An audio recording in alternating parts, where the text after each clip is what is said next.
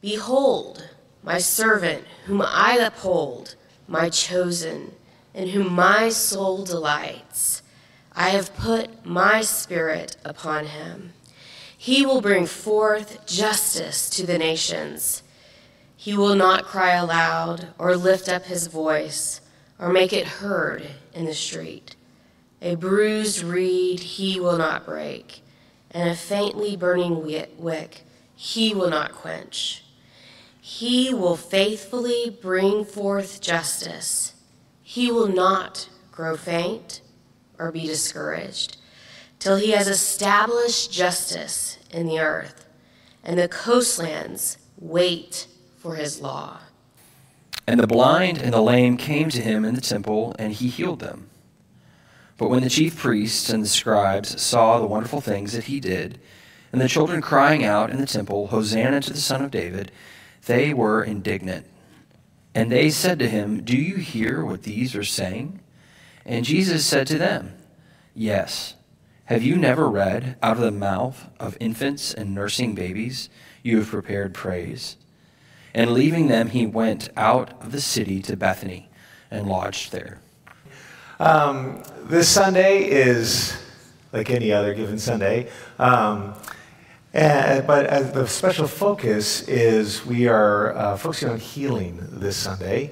And the reason for that is we have seen in the congregation a rise in illness. And to quote a great Canadian, some of us will know him, Bruce Coburn, he said, we must kick against the darkness until the sun rises. In many ways, when we pray for healing, it feels like that.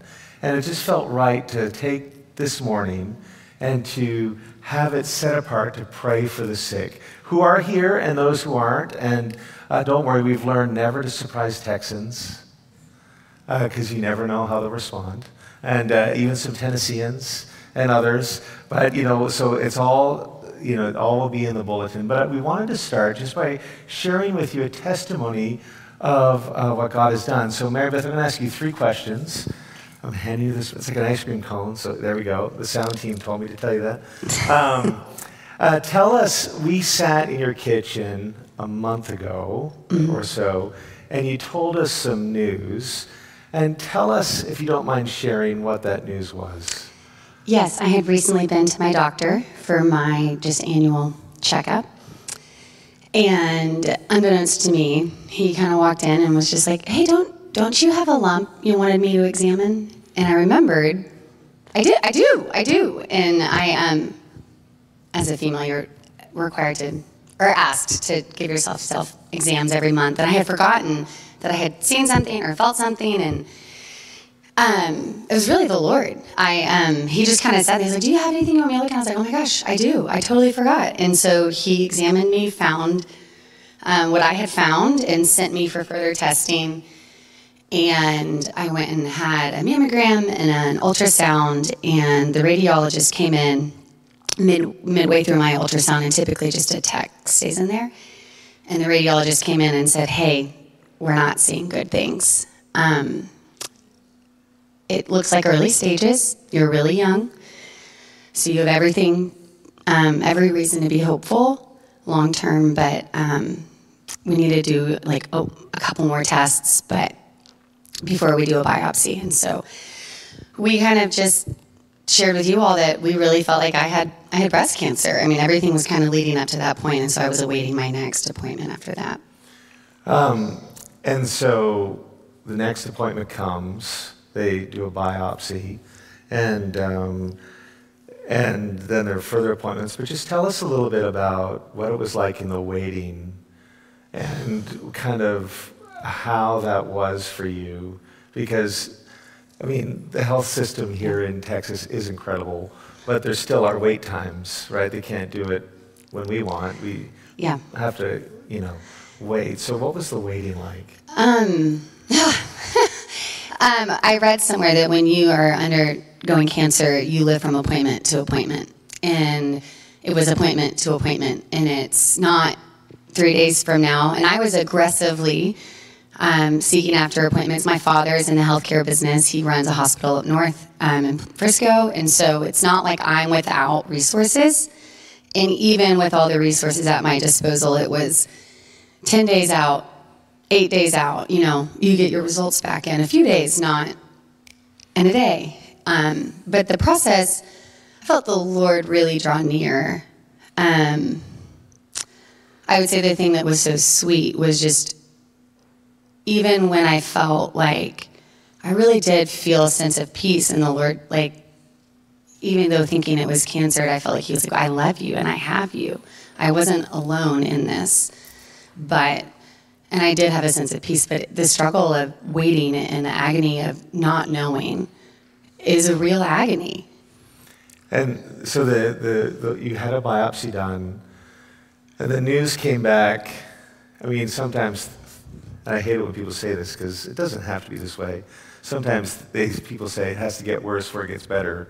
Well, like, who came up with that? But anyway, so... No, I had an MRI, and in the MRI, they found swollen lymph nodes. And so they're like, hey, this isn't looking like breast cancer. It's actually looked like lymphoma. And we have a friend whose son has lymphoma, and so I kind of like knew a lot more what we would be undergoing. And it's just really heavy. And so then I had a biopsy scheduled, but I hadn't come to that yet. But the MRI results were my doctor called. And like typically doctors aren't one to just be like, hey, it's cancer without further testing. But for them to really unleash that, I felt like they felt pretty confident in what they were reading and seeing in the MRI. So you go to the meeting or the appointment before the lymphoma biopsy. Is that the right way to say it? Who's with you? Hunter, okay. And you're in there, and what happened next? So we're in the appointment. That was this past week. And they kind of tell you what the procedure is going to look like. They were going to biopsy multiple spaces. And so they have to confirm. It's like just a routine, just to make sure everything's still where they got to be. So they go to do the ultrasound, and the tech says, I can't find anything. And she was like, it's not lining up with your imaging. And then so she checks the other space, and she's like, that's not there. And then like the radiologist and like all these other people come in the room, and there's like, always a parade, isn't there, when they're confused? They always bring them all in. These people in this room. And you're like, hi. And they're like, your images that we have are not lining up with what we're seeing today. There's literally nothing to biopsy. So go home.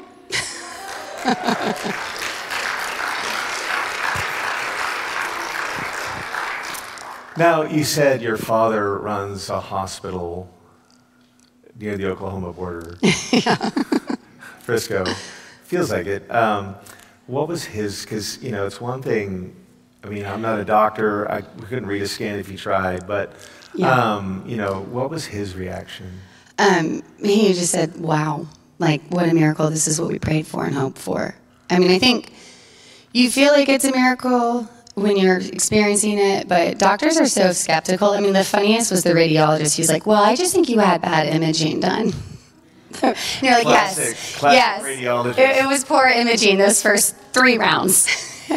And my dad was like, no, this really is, he's like, this is amazing. So I think when you stump the scientists and they're forced to see that they can't explain it other than God's love, it's pretty fun. Yeah. Mary Beth, you're part of the prayer ministry team. Yes.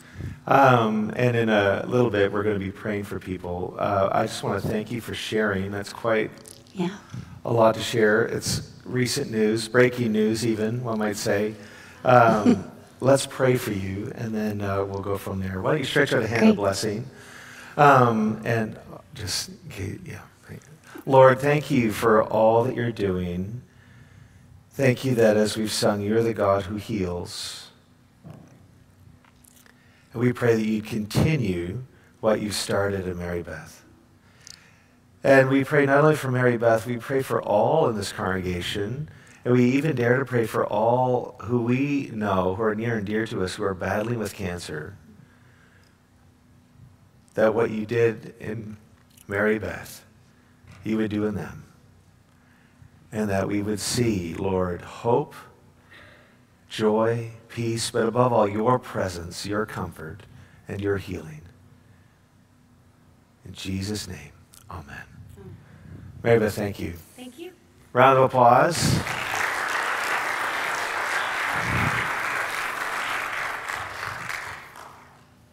It's, we get firsthand often, the role of a priest or a pastor is you tend to be the person often that people call when they're having their worst day.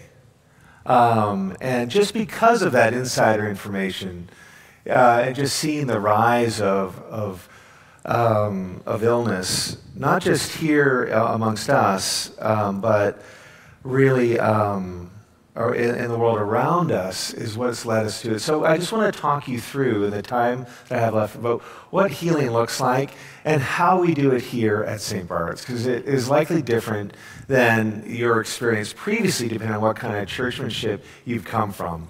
And it's all in the book, right? So you can read ahead. It isn't exactly choose your own adventure, but it's close. If you look at the readings that we had read to us this morning, you'll see here in Isaiah 42, verse 3, Jesus is prophesied about, and he says that the Holy Spirit will be upon him, and a bruised reed he won't break, and a smoldering wick he won't snuff out. Which is so encouraging, because the reason why a lot of churches don't pursue healing is because it's difficult, it's painful. And because it's a mystery. If I had it my way, everyone with cancer would be healed. And thankfully for the world and the universe, I am not God. But there's still a mystery. There's an incredible mystery involved. And on the same day that we heard of Mary Beth's miracle, we heard of two close people, two friends, whose prognosis went far worse.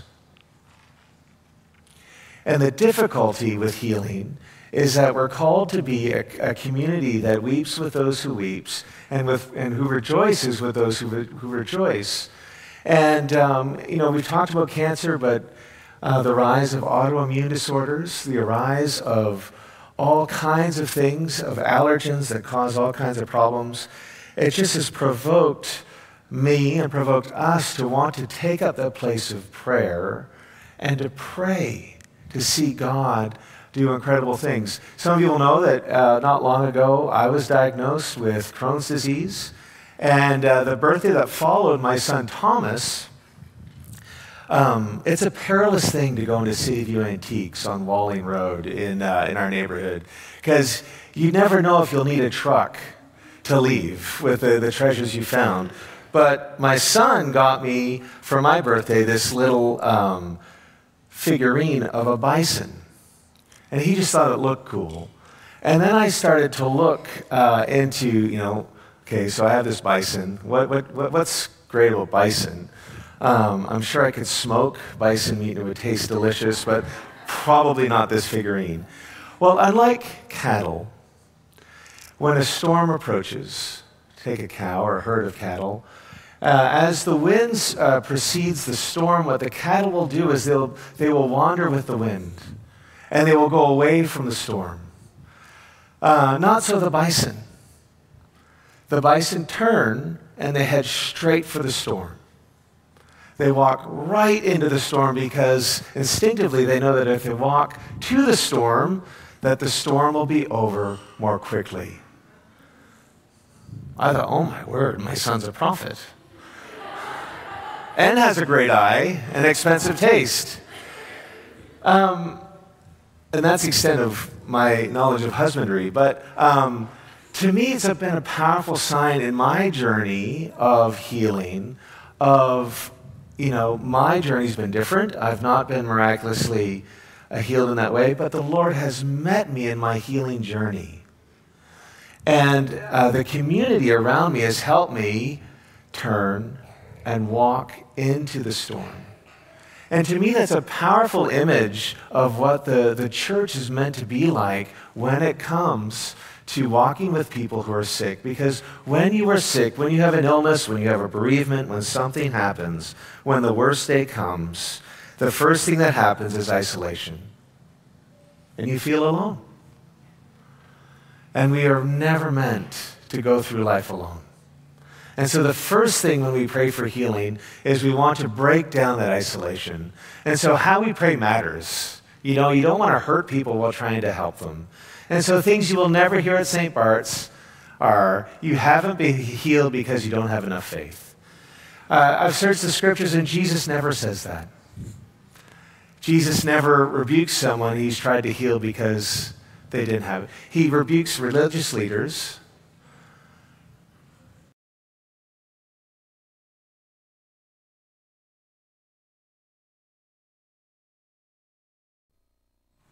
So if you can utter the prayer of help, you're uttering a prayer of faith in the eyes of Jesus.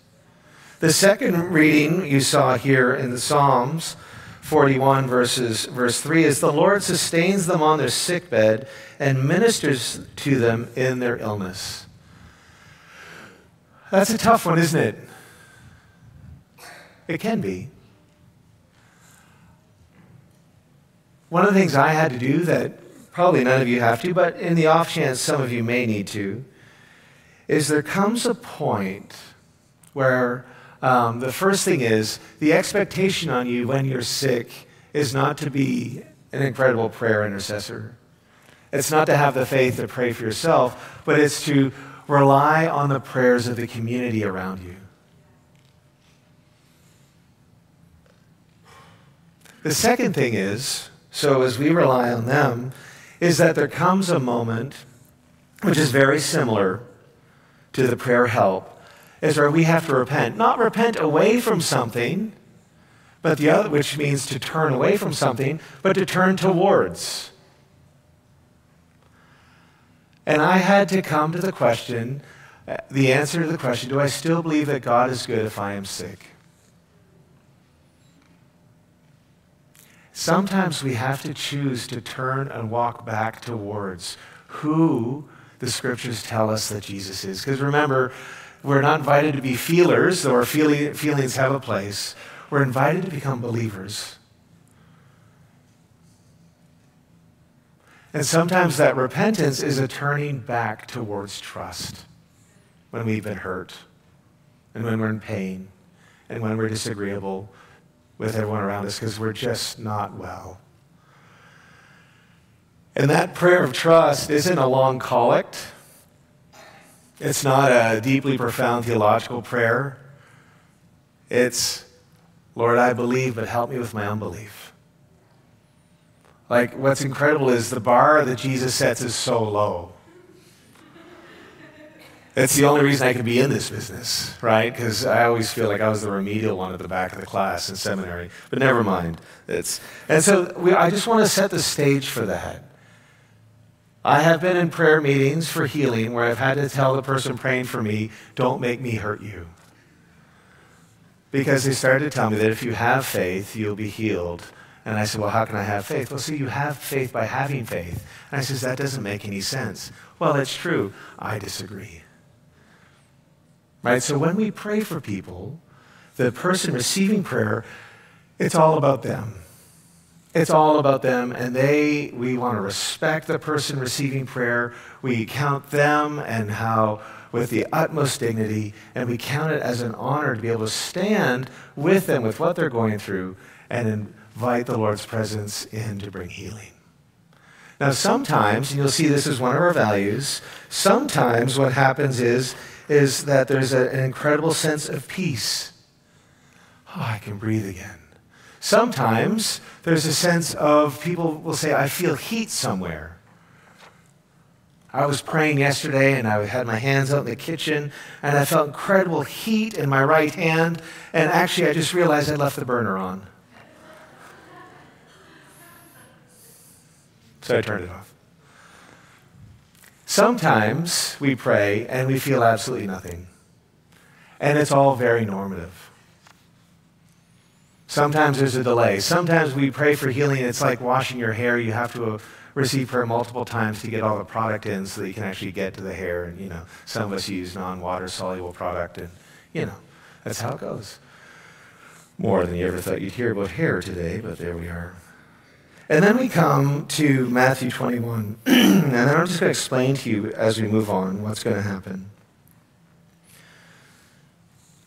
We looked briefly last week at the cleansing of the temple and how Jesus called the temple his home, because he wanted to make it possible for everyone on the face of the earth to feel at home in his Father's presence.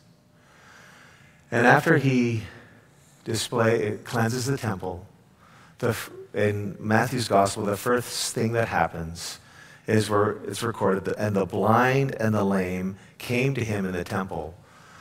Now, if you're blind and lame, there is one place you can never go, which is in the temple, because you were unclean. You were socially ostracized and told you can never be in God's presence.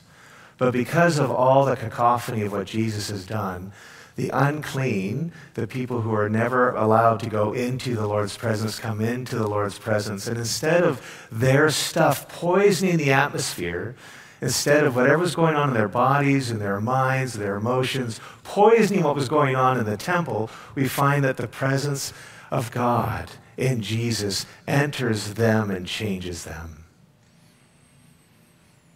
Isn't that incredible? And often we think, I just can't receive prayer because I'm just so needy, or whatever that is.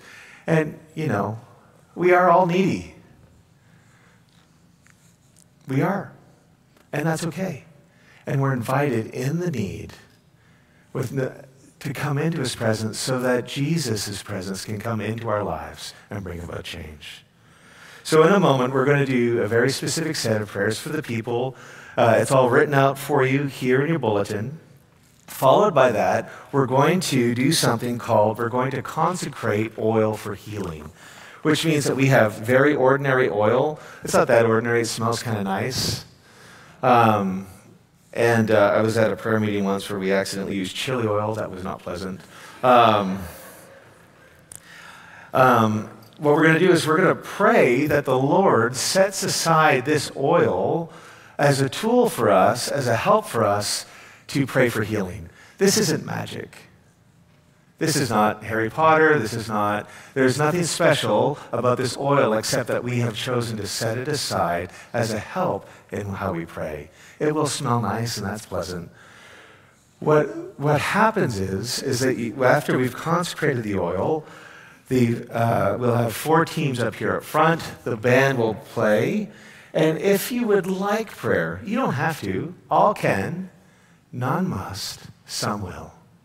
Come forward, and any of the 4 teams will do, and they will anoint you with oil and say a simple prayer of healing.